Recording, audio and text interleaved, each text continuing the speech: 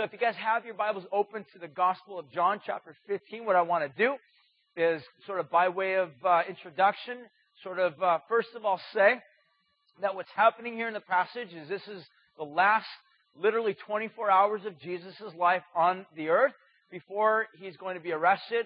In chapter 17, probably in the narrative, in the story, Jesus makes his way into the Garden of Gethsemane. And it's in the Garden of Gethsemane that basically Jesus is ultimately going to be arrested. He's going to go on trial. He's going to find himself before Pilate, before Herod, before Caiaphas. He will be tortured. He will be whipped. He will be executed by morning.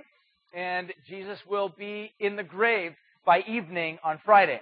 So from this particular point, which is probably Thursday night, Jesus, all of these things will happen to him as soon as the events take place that we're going to be reading about here.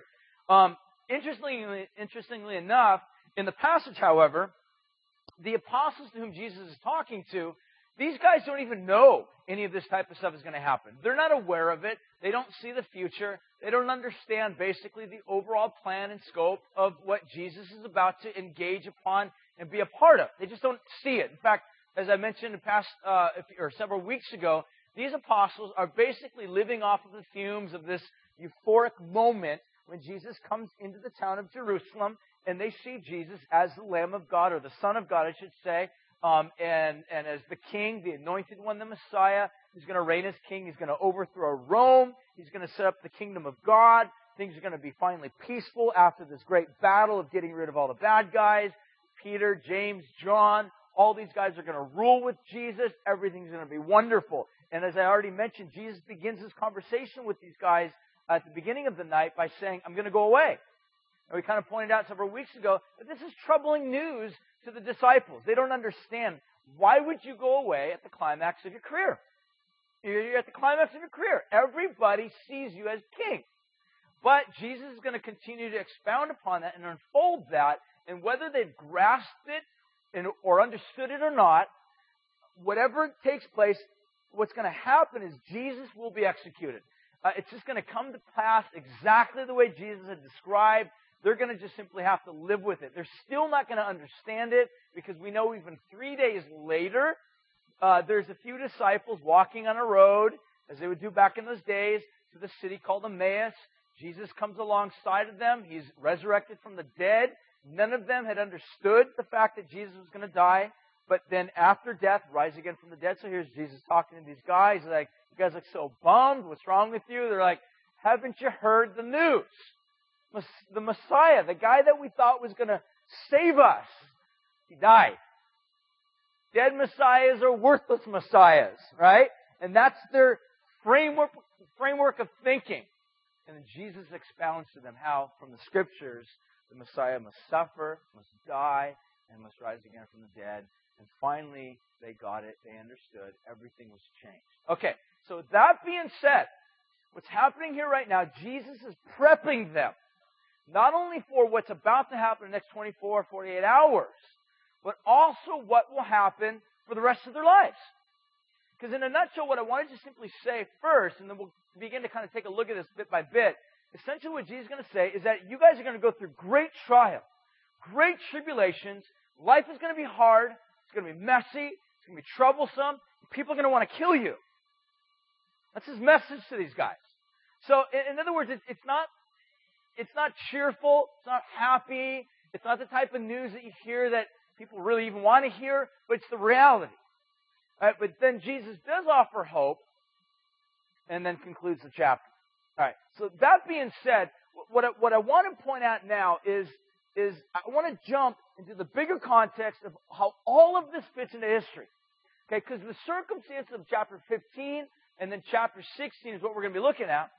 What happens from this particular point forward, literally, within just a few short months, okay, if this whole event takes place on Passover, 50 days after Jesus rose again from the dead was another very important religious holiday called the Feast of Pentecost.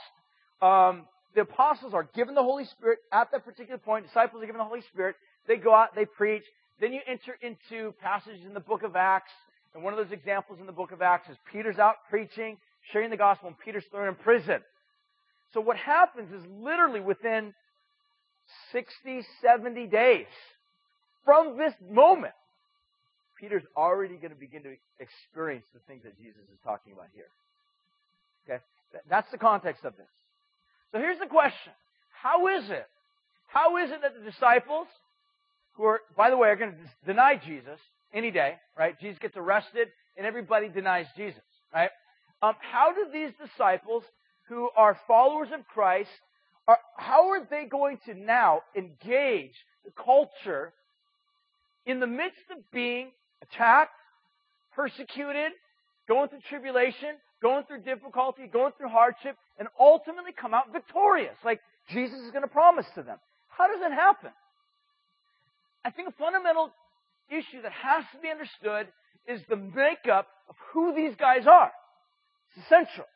In other words, what made these guys who they were and subsequent disciples from that point forward? Okay, here's what I mean by this, okay?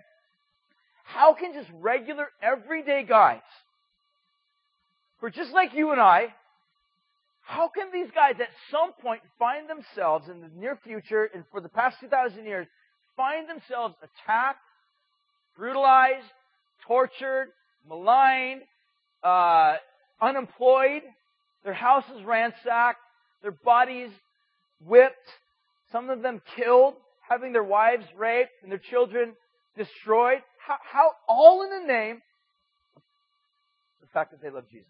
How does that happen? I think it's in the makeup of who these guys are. What I mean by that is that these guys were disciples. A disciple is someone who wants to be just like his master. Sometimes when we think about discipleship, we think of someone who's a student, which in a sense a disciple is. He's nothing less than a student, but he's far more than just a student. Here's what I mean.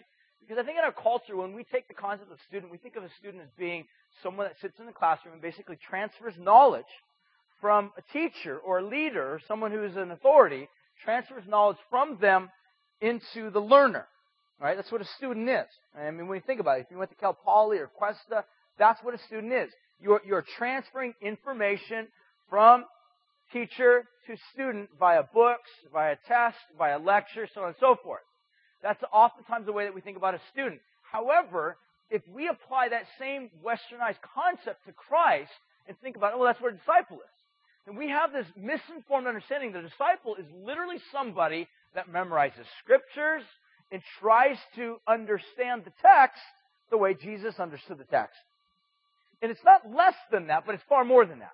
Because disciples in Jesus' day did not just simply live to learn the knowledge of the Master, but they lived in such a way to be just like the Master. That's very important to understand. Their mindset was in such a way where when they looked at Jesus, they didn't just simply say, what can I learn from Him? They looked at Jesus and said, how can I be like Him? This is why the disciples would ask questions like, Jesus, teach us how to pray. I mean, why would they ask that question? Because a disciple wants to be just like his master. They want to pray just like Jesus prays. There's another example. Jesus is walking on water, right? This totally fits here. And Jesus is like, Peter's like, Jesus, bid me to come. Why would Peter want to walk on water, aside from the fact it's really cool? Because a disciple wants to be like his master. If Jesus walks on water, I want to be just like my master. Right? That's what a disciple does. So here's the line of thinking. A disciple says, I want to know the Torah the way my master knows the Torah. I want to pray like my master. I want to love like my master. If he's going to wash feet, I want to wash feet. I want to be just like my master, and I want to ultimately expound or extend this emulation to, I want to suffer the way my master suffers. And it should be, I want to die the way my master dies. This is what these guys were about. They weren't just students in the westernized sense. They were disciples in a Hebrew sense.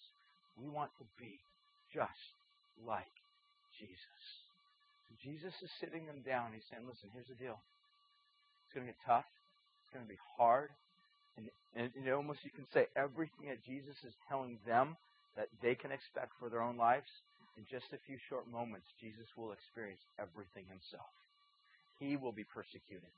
He will be attacked. He will be crucified. He will be put to death. So the question is, how did Jesus do all that? How did he do it? Was he angry? Was he kicking? Was he fighting? Was he cursing? How was he dealing with that? Was he slapping people who were attacking him? No, because remember, Jesus already communicated to them. He says, listen, when someone hits you on the one cheek, turn and give them the other. This is exactly what Jesus is about to fulfill. He's going to do everything he told them to do. Because I mentioned this before, Jesus will literally do and be for Israel everything that Israel could not do and be for themselves. Jesus will do it himself in his body. So here's a beautiful picture. 4 days earlier was a Sunday. The moment of this great euphoria. Jesus is coming into the city of Jerusalem riding on the back of a donkey. Everybody's shouting, Hosanna, Hosanna, glory to God in the highest. And all these beautiful images and pictures of Jesus coming in, everybody recognizing him as the coming king. Simultaneously, another thing that's very important about that particular Sunday, that Sunday marked several days prior to the Passover. That Sunday was called Lamb Selection Day. Right? It was the day which every Jewish family, under the leadership of the household, or in the household of the man, he would go through the house, or he would go outside and he would select the lamb to be sacrificed on the day of Passover and use the blood to be put over the doorpost. That was what that particular day was. So here's the interesting thing. You have two strands of prophecy coming together. One is Lamb Selection Day. Everybody's choosing a lamb. The other is the Messiah is coming in fulfillment of prophecies like Daniel and so on and so forth. He's coming in as the Messiah King. There's beautiful imagery. On the one hand, everyone's selecting the lamb. On the other hand, they're selecting Jesus as King. God's saying, listen, here's the deal. The King will be the lamb. The King will be for Israel what Israel cannot be for herself because her sins separated her from myself. Jesus will do in his own body as Lamb who will lay his life down, humble servant, and as King who will one day rise from the dead and demonstrate the fact that he's victorious over all. In this context, Jesus is saying, you guys are my disciples. Get ready. It's a tough road ahead. But be of good cheer. I've overcome the world. That being said, let's jump in. I want to take a look at a handful of things before we actually and what we're going to do, basically, I'll kind of lay it out for you. We'll get to the passage, and we'll kind of read through the entire passage in just a moment here. But what I want to do is I want to basically point out three major themes that are kind of interwoven throughout the book. There's a lot of text to cover, a lot of stuff to read, but I want to make sure that we get the main basics that are found throughout the passage. Again, because I don't want them to get lost as we read through it.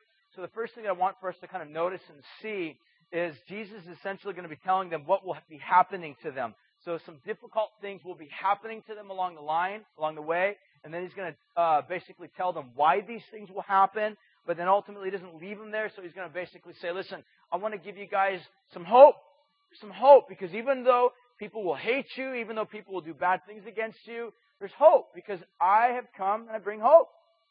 All right, before that, I want to bring back to memory a story I think I told a few weeks ago. There's a guy by the name of Ernest Shackleton. You guys ever heard of him? He was a guy that lived kind of at the beginning of the 19th century. He was kind of one of the last great explorers. He was a guy that basically had this passion, this desire to get in a boat and go and explore the poles, the South Pole. And he had made one initial attempt. It didn't quite work. He came back. He was trying to raise some money to be able to go back down and to do a secondary exploration. Problem is, most people thought the guy was crazy, all right? Because most people in the world that day thought, hey, everything's been explored. I mean, we know everything, all right? It's just a bunch of white snow down there. Nothing, no big deal. We don't need to go down to the South Pole. But Shackleton was just like, we got to go to the South Pole. We got to go to the South Pole. So here's one of the things that he did, is that while he was trying to raise money to be able to go back down to the South Pole, to complete a successful mission, he needed a crew of men to take with him. Okay, so here's what he does. He puts his advertisement into the newspaper in Britain. Here's what the advertisement says. It's kind of an amazing thing.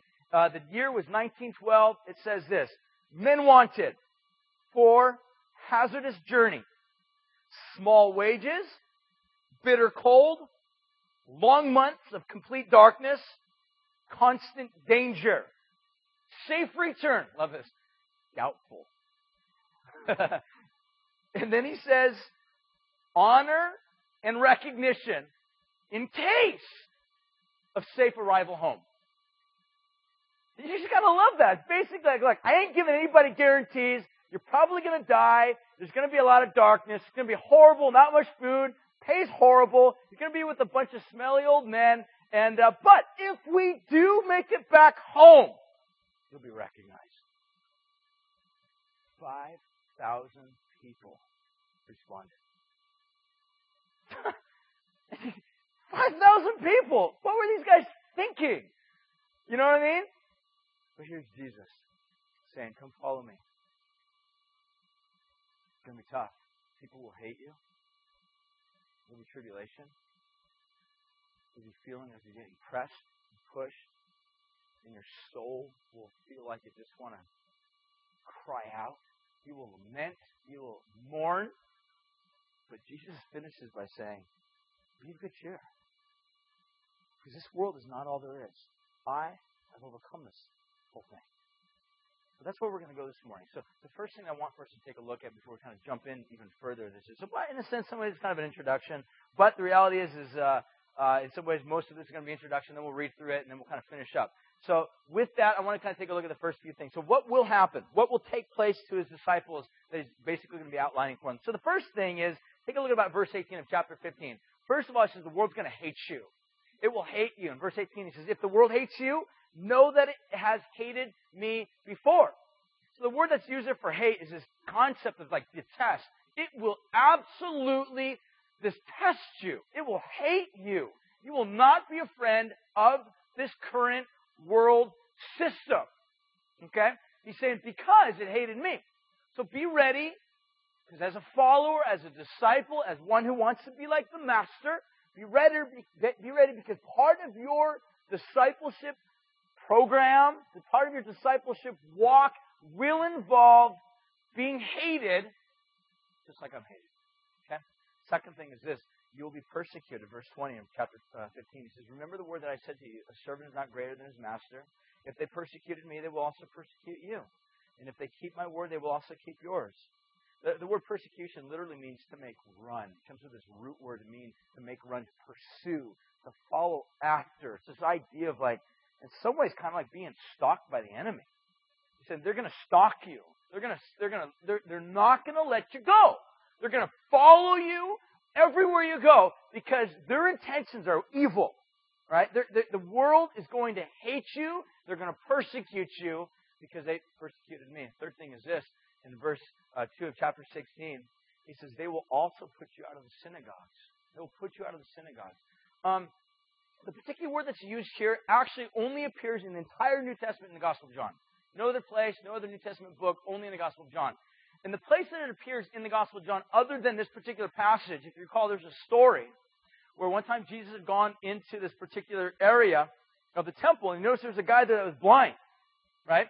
And Jesus comes walking up to this guy, and he heals him. Heals him. Totally heals him. All right? What happens is the guy's walking around now. He was a beggar. Now he's not begging anymore. People are kind of talking about the guy. They're like, dude, you used to be blind. You were the guy that was begging. What happened? He's like, some guy, I think his name was Jesus, came walking by, touched me, and I can see. And here's the problem. The religious leaders kind of get wind of this and like, that was on the Sabbath. You don't heal people on the Sabbath. What type of heretic would do that? Right? That was kind of the mentality. And so what happens is they track the guy down again. They're like, listen, we want to know who did this healing. Is like, Jesus. Point him out to us. I can't. I was blind. All right?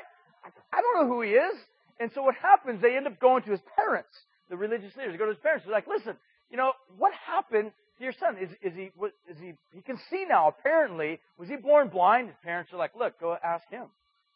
And it's just like this major runaround, all right? Kind of reads like a drama, all right? So what happens is these religious leaders go back to the blind guy. They're like, now tell us again who heals you. And I love the guy's response. He's like, look, are you guys asking me because you two want to become believers? I mean, this guy's just, I love the guy. He's just classic, sarcastic, And he's just like, listen, what's the deal? I told you once it was Jesus. I couldn't see. Now I see. I don't know what to tell you. What happens at that particular point? They kick him out of the synagogue. Apu synagogue. This is the literal word that's used here. Kick out of, or forced to leave the synagogue. They kick him out of the synagogue. I mentioned this before in the past, but what happens is the synagogue literally was the life of New Testament Judaism. Everything surrounded the synagogue. Everything revolved around the synagogue. The synagogue was the life of everything. I mean, this is where you would network. This is where you would hang out with people. Your family, for the most part, composed the synagogue. It was a very community-oriented type of a situation. For you to be excommunicated from the synagogue was not just simply like, hey, you can't go to this church anymore. Now, I guess I'll go find another church on the street. That's not how it worked. It literally meant that you were not allowed to have access to God.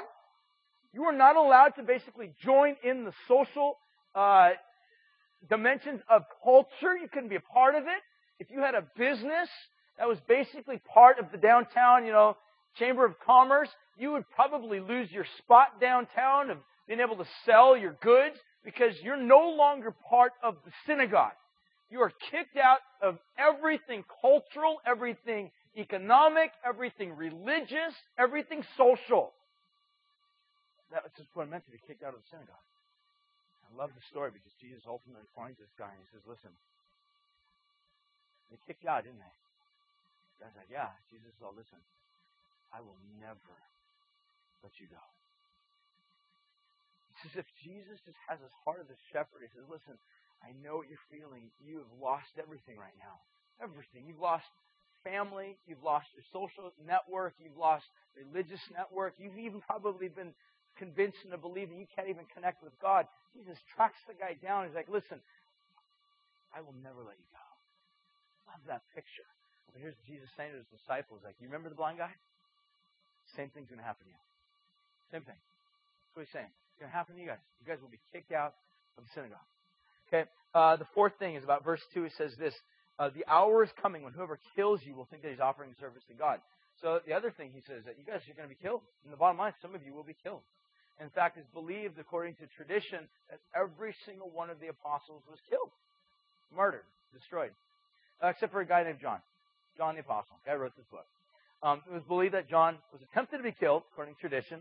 They threw him in a big cauldron of hot oil. He wouldn't burn. He wouldn't die. They took him out and they threw him on the island Patmos and wrote the book of Revelation. So, yeah, that was John. But the rest of them were believed to have been killed. So Jesus is saying, listen, the time's going to get coming for you guys. It's going to be tough. You guys will be killed. And what happened for several hundred years is servants, disciples, followers of Jesus were killed. Do you guys even know that there are believers today that are being killed? I mean, we live in America. I mean, it's just like we're totally closed off this type of stuff. We just don't even think about it, okay? I would encourage you guys, go on a website. I think it's persecution.org or something like that. Voice of the Martyrs. Check it out. Voice of the Martyrs. And I would encourage you, take some time. Just read through it. Just read through it. Every single day or every other day or so, they actually update prayer requests and stories of people that live in places like Iran, Indonesia, Iraq, China, North Korea, India. And these are the stories of beloved saints who love Jesus, who are just trying to be like their master. And some of them are killed. Jesus says some of you guys will be killed. And so what's going to happen to you? Why? Because as they killed me, so they will kill you. It's kind of an interesting paradox. Because the irony is this. Here's Jesus, Prince of Life. He loves. I mean, when you just simply boil Jesus' life down, he is a God coming to this world to love, to lay his life down sacrificially, all right, to give life. And that's the amazing paradox of all this stuff. It's because love gets hated. Life gets killed. Those who love will be hated. Those who love life will be killed. And this is the amazing paradox in all this. And Jesus says, listen, what they do to me, they will also do to you. Servant's not greater than his master. They do this stuff to me, they will also do to you. The fifth thing he's going to basically say in one verse, in verse 20, he says, you will be sorrowful, you will have weeping, and you will lament. Verse 20 says this, truly, truly, I say to you, you will lament, you will weep, but the world will rejoice. And you will be sorrowful, and your sorrow will be turned to joy. The picture is this. I think there's kind of an immediate sense of this where Jesus is saying, listen, I'm going to die. And you guys will be really sorrowful. Really sorrowful. But the reality is your lamenting, your weeping will be turned into joy. While you're sad, the enemies will rejoice, right? I mean, all the enemies, all the people that were looking for the moment where Christ would be crucified, they're basically looking at this and saying, listen, we're happy Jesus is dead. And all of his disciples are sad. And Jesus saying, your lamenting will be turned to joy. But I think it's also speaking of a future sense where as the word begins to spread, as the gospel begins to make its trek around the world, there will be saints that will be out there serving Jesus, trying to be like their master as they are disciples of Christ, their master, and they will follow in the same faith as their master. They will be killed. They will be sorrowful. They will lament. They will weep. But one day, they'll have this joy that will be completely fulfilled. Right? Concept one day of heaven where we will be in the presence of God. Okay, the final thing is this. In verse 33, it says this of John chapter 16. In this world, you will have tribulation, but take heart, I have overcome this world. The particular word that's used here, tribulation, is this concept of crushing. And it's the idea of pressure from external sources. The idea that is about to take place in just a few moments. In fact, as we kind of transition on into chapter 17 next week, what's going to happen is Jesus will now make his way into a garden that's called Gethsemane. And it's interesting because the word Gethsemane literally means like a weight stone. Give you the quick little process of this. In Israel, what they would do oftentimes, they would take olives. And olives grow everywhere, and they would have these large vats. Okay, these were called millstones. Very large millstones, probably the size of maybe like 4 foot round, probably about this height. And there was a little trench kind of carved into the top of it. What they would do is they would take a large amount of olives. And these things were very expensive, so not everybody had olive presses, right? And one of the places that these things were made was in a city called Capernaum, around the Sea of Galilee. And so they would take these olives and sort of put them into this millstone, and then they would basically put this large stick that would go through kind of this particular angle through a very large stone that would kind of roll. This is actually called the millstone. The other thing was called, I don't remember what it was called. The sea. It was called the sea. And this millstone would basically go around, crank around, and what it would do is as it would roll over, you'd imagine this thing was super heavy. It's the same thing that Jesus said, listen, if someone stumbled, one of these young believers, it'd be better for him to have this millstone tied around his neck, cast into the sea. Which could, I think, now I kind of see the picture of it, could either mean dump him off in the Sea of Galilee, or maybe the sea being crushed. Either one. But the picture is this. As the olives would begin to broken open, then they would take them and put them in these baskets, these very large baskets. And they would bring them over to this large stone. The stone is kind of sometimes maybe stand about 6 feet, 7 feet high. It's about this wide, or this wide and about this thick. Very heavy. It had a large trench, kind of went from top to bottom of the whole thing. And as they would take these large baskets filled with broken olives, okay, they're just kind of broken. They would kind of put them down on the ground or on the top of this vat. Then they would take this big stone. The stone is called the Gethsemane. They would take this stone and carefully lay this large stone on top of these olives that are broken. And as the weight of this Gethsemane would be upon these olives that have already been broken open, that weight would begin to push out, crush out the oil. And the very first round of oil would be obviously the extra virgin oil, the most choicest of oil. And what would happen is they would just leave it on there for 12 hours a day, a couple days at a time, to be able to squeeze out by the weight of this Gethsemane upon the olives every last drop of fresh oil out of these olives. And here's what Jesus said. The weight of the world will be on you guys. It will feel like a Gethsemane upon you. You will be crushed. Here's the amazing thing. In just a few short hours, Jesus himself will do exactly what he just told his disciples would happen to them. He will walk into the Garden of Gethsemane. He will get on his knees and begin to pray. And the weight of the world will be upon him with heaviness. And Jesus will begin to sweat as if great drops of blood. He literally will be crushed underneath the weight of this world. And he will be crushed. And Jesus is saying, this is exactly, if you are my disciple, this is what will happen to you. The weight of the world will crush you. But I love this. Because Saul flips into this whole bigger picture. He says, but be of good cheer. I've overcome this world. When this happens to you, when these things take place, be of good cheer. There's something better.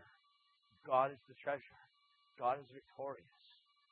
In the same way that I will be crushed, and I will be bruised, and I will be killed, I will arise victoriously.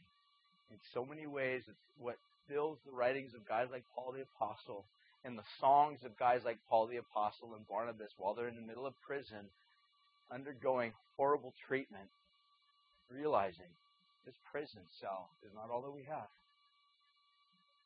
It's why Paul can say something like, I've considered that the sufferings, the tribulations, the weight of this present day, it's just not worthy to be compared to the glory that will be revealed to us through Christ. I mean, I wonder sometimes, do we even believe this? You know, I wonder how much of this does it even grasp us and move us and affect us. I mean, sometimes we live in ways that it just doesn't even affect us. Our lives are so filled with tribulation and trials that this is the most horrible thing that could happen to our life. I mean, God forbid I got a parking ticket. This is horrible. And I understand. So we have this tendency to think of things disproportionately to the glory that will one day be revealed. I just hope we see this.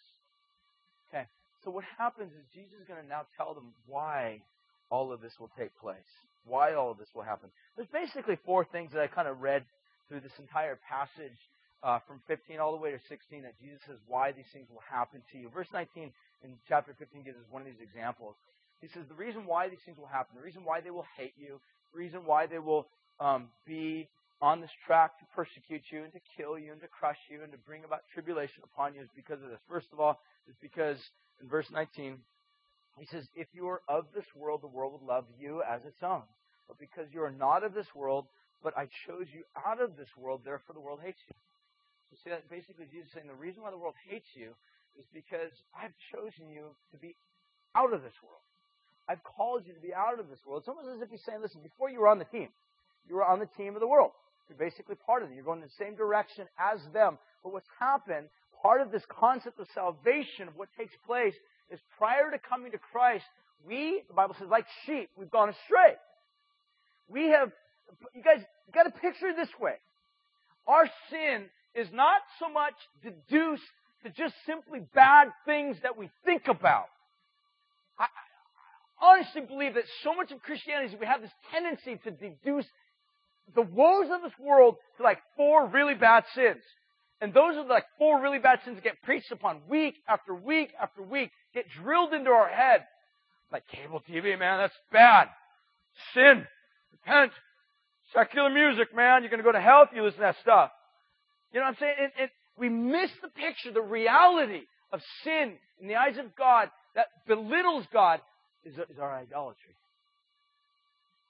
When we prefer things over God, see, when you look at it that way, that weaves itself into everything. That can be all of these things that we talk about. That can weave its way into all of these, deduction of sins that we think about. But we can miss so easily the heart of it all. And Jesus says basically, because we belittle God through our sin, God sends His Son to rescue us. This rescuing is what the Bible would term being born again. Jesus opened our eyes. And He snatches us out of the fire, out of the judgment of God. And He saves us. And now we belong to Him. And it's this mentality, this anger, this frustration. You're no longer part of us. And it's because Jesus says, they will hate you because I saved you, because I rescued you. It's the same idea where Paul says, listen, there was a time where we used to walk according to the course of this world. That's the idea. We used to walk according to the course of this world. We were by nature children of wrath, just as everybody else. But God, who is rich in grace and mercy, for which He has loved us, has saved us. By grace, we are saved through faith. Not of ourselves. In other words, God snatched us out of this path that we were going, totally oblivious, and redirected us. And the world sees that and says, I hate you. I hate you. Who are you? Don't judge me. Sometimes, have you noticed, sometimes you might not even be judging people, right? You just be like standing there, right? And people are like, you're judging me. I'm not judging you at all. I'm getting a cup of coffee. Are you kidding me? You know, it's just like, sometimes just your very presence can be a little bit discomforting for people. Have you noticed that? And sometimes Christians are obnoxious. I have to admit. I mean, I'm going to go to the other extreme too to say, because sometimes Christians can be like, what are you doing? God hates that. You know, I mean, it's like we try to be fake Holy Spirit, you know? It's like, come on. And sometimes we get people angry at us, but it's not because of Jesus in us, it's because we're obnoxious. Right? And so the reality is that Jesus says, because I've chosen you, there will be those that will hate you. Okay? The second thing that He says about verse 20, He says this, remember the word that I said to you, a servant is not greater than his master. If they persecuted me, they will also persecute you. So He's saying, they will hate you because they hated me. Because they persecuted me, they will also persecute you. There's connection. The third thing is this. Verse 21, He says, but all these things they will do to you on account of my name. In other words, because we have this association, this affinity with Christ, we're with Christ, associated with Him. The world sees this association and doesn't like it. Okay? The final thing that I see in verse 3 says this, and they will do these things because they have not known the Father nor me. So there's an ignorance. There's a sense of not knowing who God is, not knowing what God is like. And therefore, this ignorance of what God is like or who God is like leads to the default mode of human existence, which is oftentimes anger. Have you noticed, like the default mode of humanity is like anger? And this is why there's like classes today, like, here's how to be happy. Well, why do we need a class on how to be happy? Read a book on how to be happy. Because we're not happy. We're like we're like the Wild West people. You know, we're like going out there, we're staking our claim, we're like, this is mine. Right? You violated my claim. I'm angry with you. Right? You took advantage of me. I'm angry with you. And we have these tendencies to just kind of like, to make sure we mark out our space. And when our space kind of gets encroached upon, we get angry. That's kind of how we live. Because we live under this illusion that if I can gather as much as I can, I'm gonna be happy. So we live this life where it's like, this is mine. And here's what Jesus does. He sets us free and He says, listen, none of it's yours, it's all mine. And when our eyes are open to that, we realize, it's all Jesus's. You're the most free person in the world. Because if your car gets stolen, the mentality can be, not always is, but can be. Where's my car now? It's God's. Your house burns down. Dang it, I don't have a house right now, but God is yours. You're going to provide for me. And the reality is, those are the freest people. To live in such a way that everything in my life belongs to God. And there's that association. And when people don't live with that understanding, we're left to the default mode, which is sinfulness. And because they don't know the Father, they don't know the Father's freedom, they don't know the Father's liberty, God never gets angry with Jesus for taking up his space. Jesus never gets frustrated with the Spirit. That's my solar system. Give it back. It's just like, this doesn't happen. They share everything. But when people don't know the Father or the Son, all we're left with is just a default mode, which is survival. And those that are in the Father, associated with the Father, tend to become the tangible victims of frustration. That's what Jesus is saying. They hate me because they don't know the Father, they will also hate you. Okay, the final thing is that Jesus gives us hope. Okay, check this out. Verse 26 of 15. Jesus offers us hope because the goal of this whole little message that Jesus is communicating to his disciples is not just to get them down.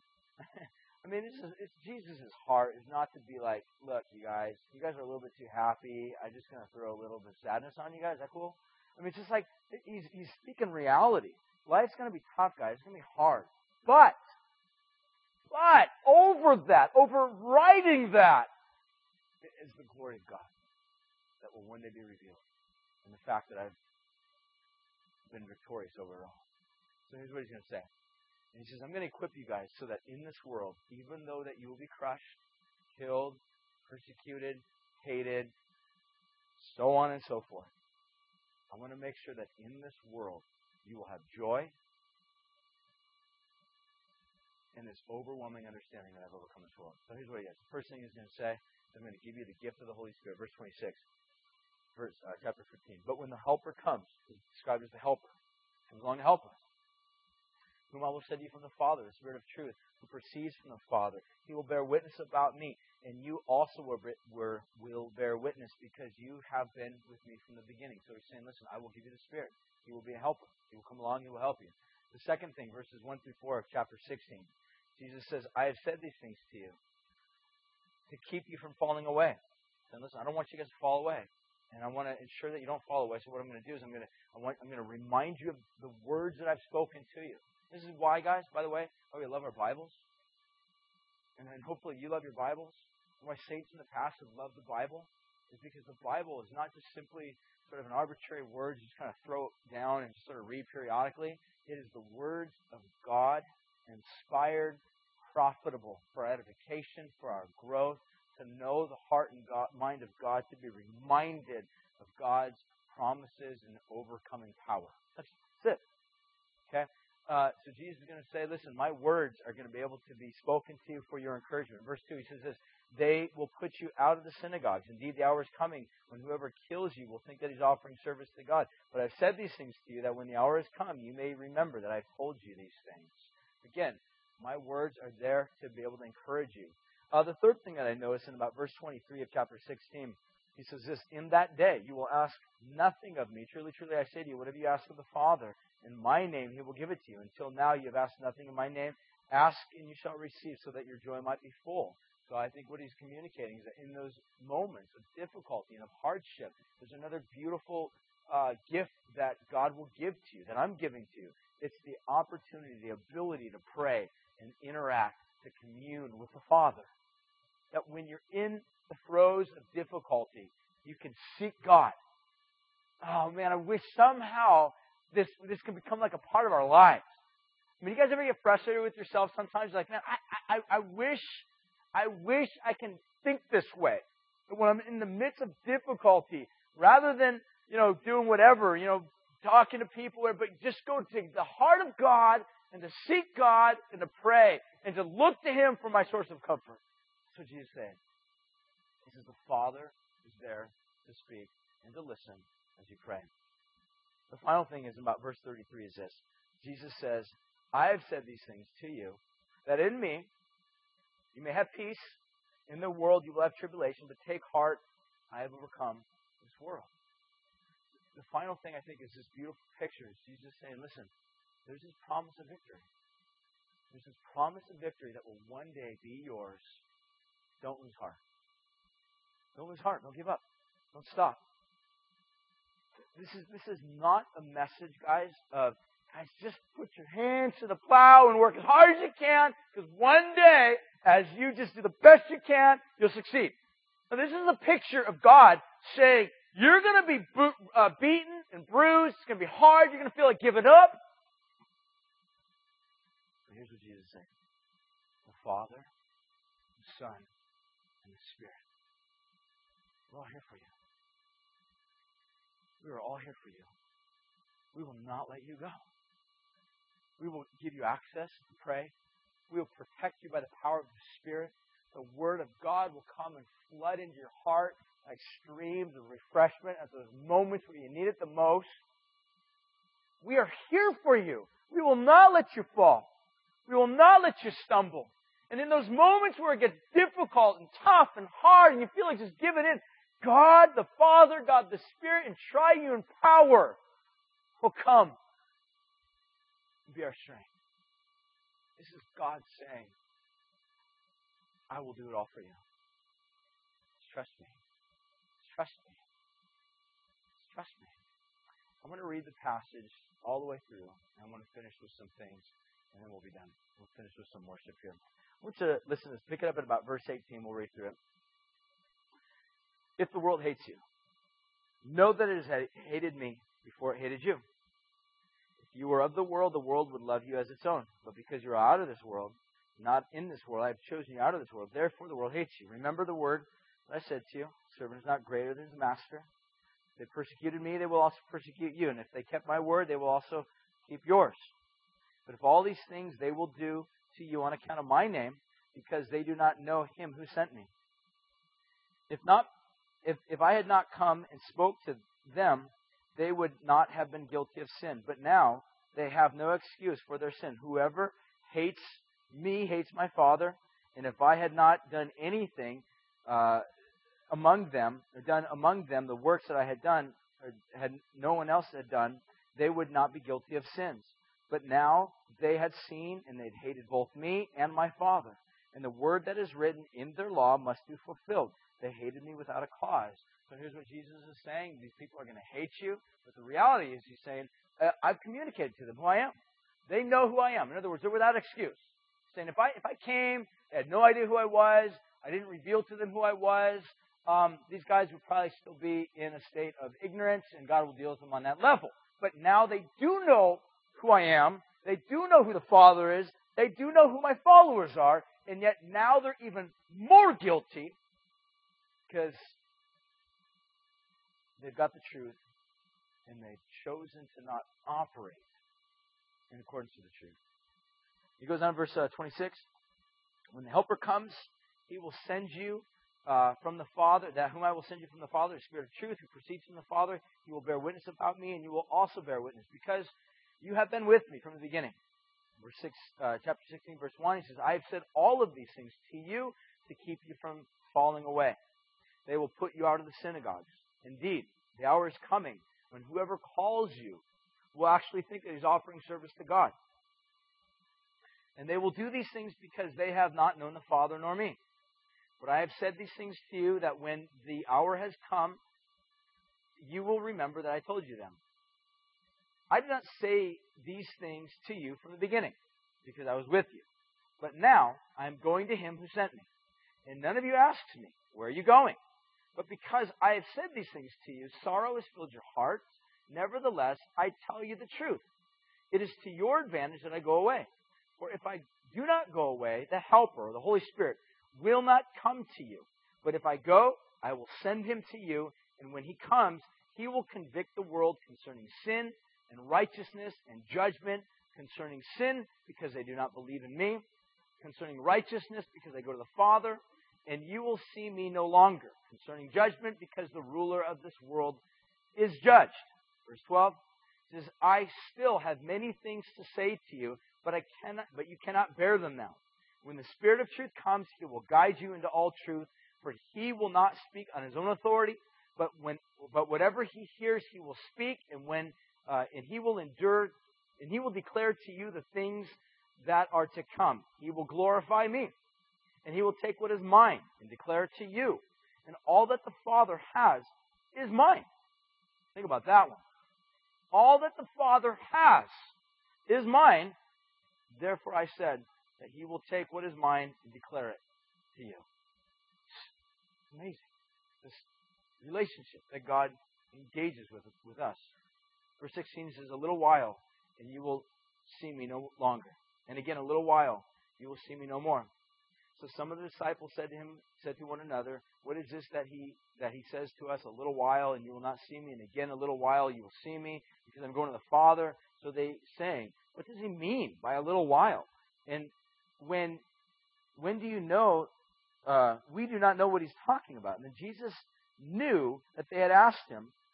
So he said to them, is this what you're asking yourselves?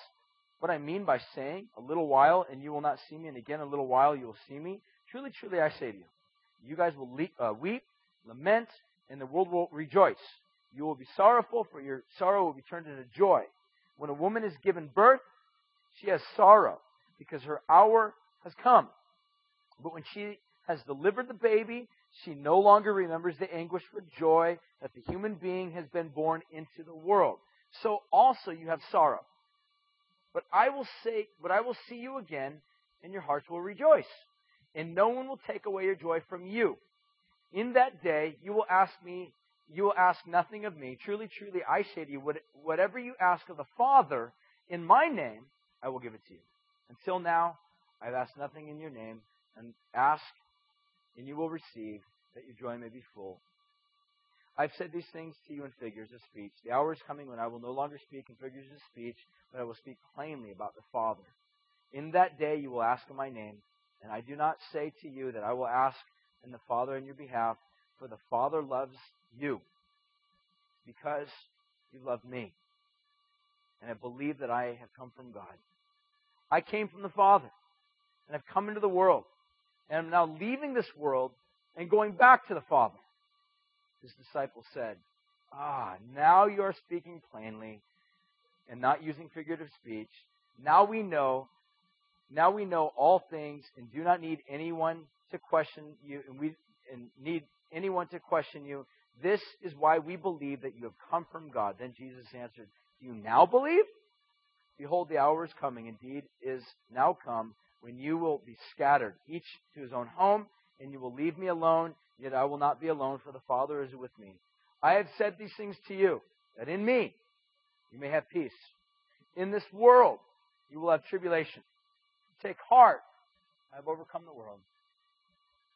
From this passage, from the history, 2,000 years, people that believe this have gone into the world believing that the greatest desire in life is to be just like their Master. Redeemed by Jesus. Brought into fellowship with the Father. Sent out into this world as missionaries. Whatever it is they do, wherever it is they go.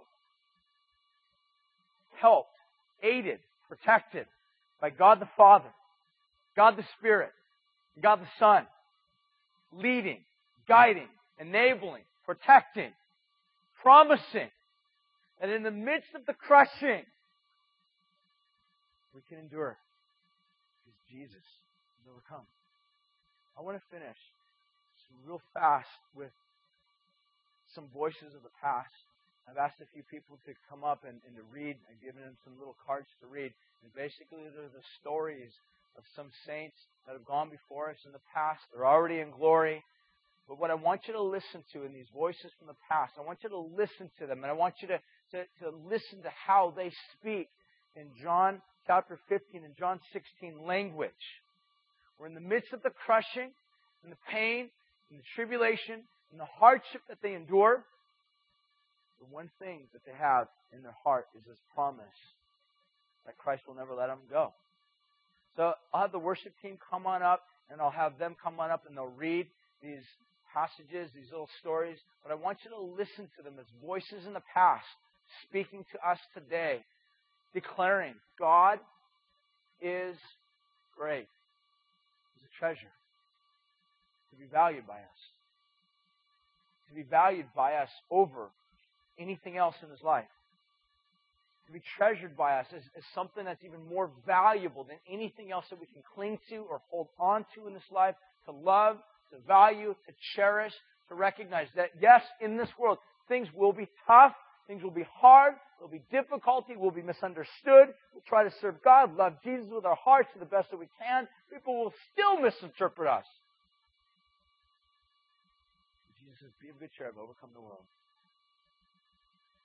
And there's been many saints that really clung to the fact the number one desire they have in their life is to be just like their Master. Be just like Jesus. I want you to listen to the voices of these past. If you guys want, you can just put your head down and just listen. We'll be ready for worship, and we'll kind of transition right after this into some worship. And we'll give our tithes and our offerings to the Lord. This is how we'll respond. If you're here and you need prayer for anything that's going on, we have a little place up here. We'd love to have you be prayed for if there's anything that's going on in your life. But I just want you to listen to these voices of the past. I'm going to finish with a verse after they're done, and then we'll sing some songs of worship and praise and love, and then we'll dismiss you guys. So listen to these voices.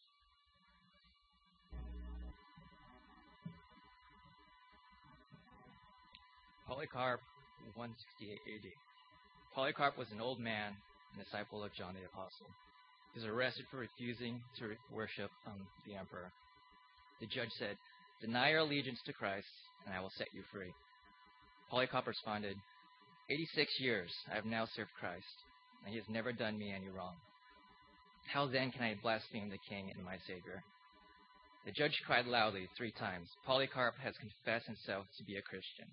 The mob responded in fury. "He has taught many to stop sacrificing and stop worshiping our gods." So he took Polycarp to the stake, and they were going to nail him there.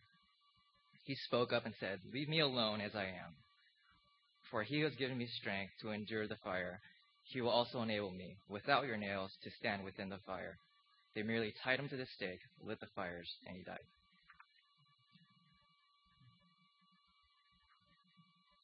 Saint Agatha, executed in 250 AD.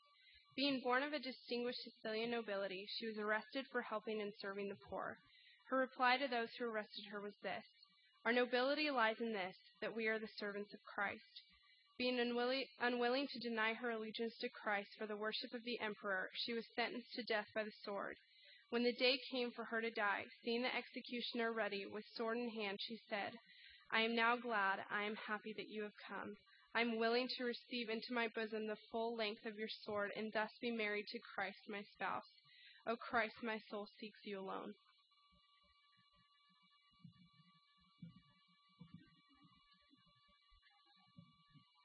John Hus, the Czech reformer, executed July 6, 1415. The wood was piled all around him up to his chin.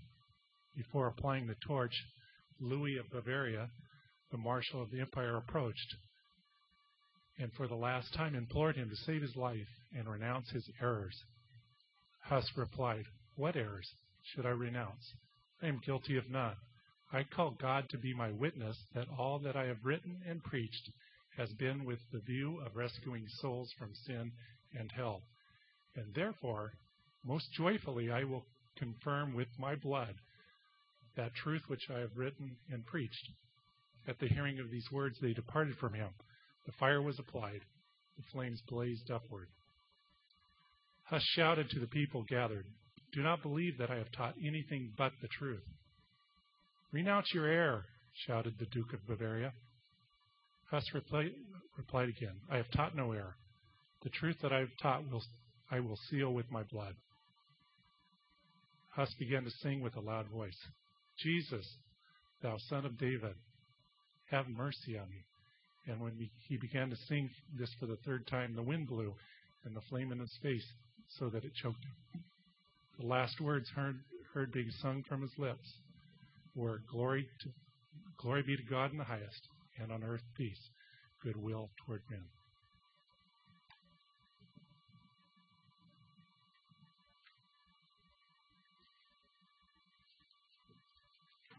Paul the Apostle said this: "For I consider that the sufferings of this present time are not worth comparing to the glory that will be revealed in us, in Christ." He said, "What shall we say to these things? If God is for us, who can be against us? He who did not spare his own Son, but gave him up for us, how will we not also with him graciously give us all things? Who shall bring a charge against God's elect? It's God who justifies. Who is to condemn? Christ is the one who died. Now, in all of these things, we are more than conquerors through Him who loved us. For I am certain that neither death, nor life, nor angels, nor things present, nor things to come, nor powers, nor height, nor depth, nor anything else in all of creation will be able to separate us from the love of God that's in Christ. Because it's victory. It's victory. The cross. Pray that you guys would know that you would be affected by that would change your heart, change your perspective about life. Your life doesn't belong to you, it belongs to Jesus. That you would use your life to glorify God everywhere you're at, using the talents, using the gifts that God's given you. Jesus, right now, I just pray that you would fall afresh upon us. Lord, let our hearts be raised with worship and thanksgiving to you. Thank you, Jesus, for the cross and the gift that you've given us. Thank you for the victory.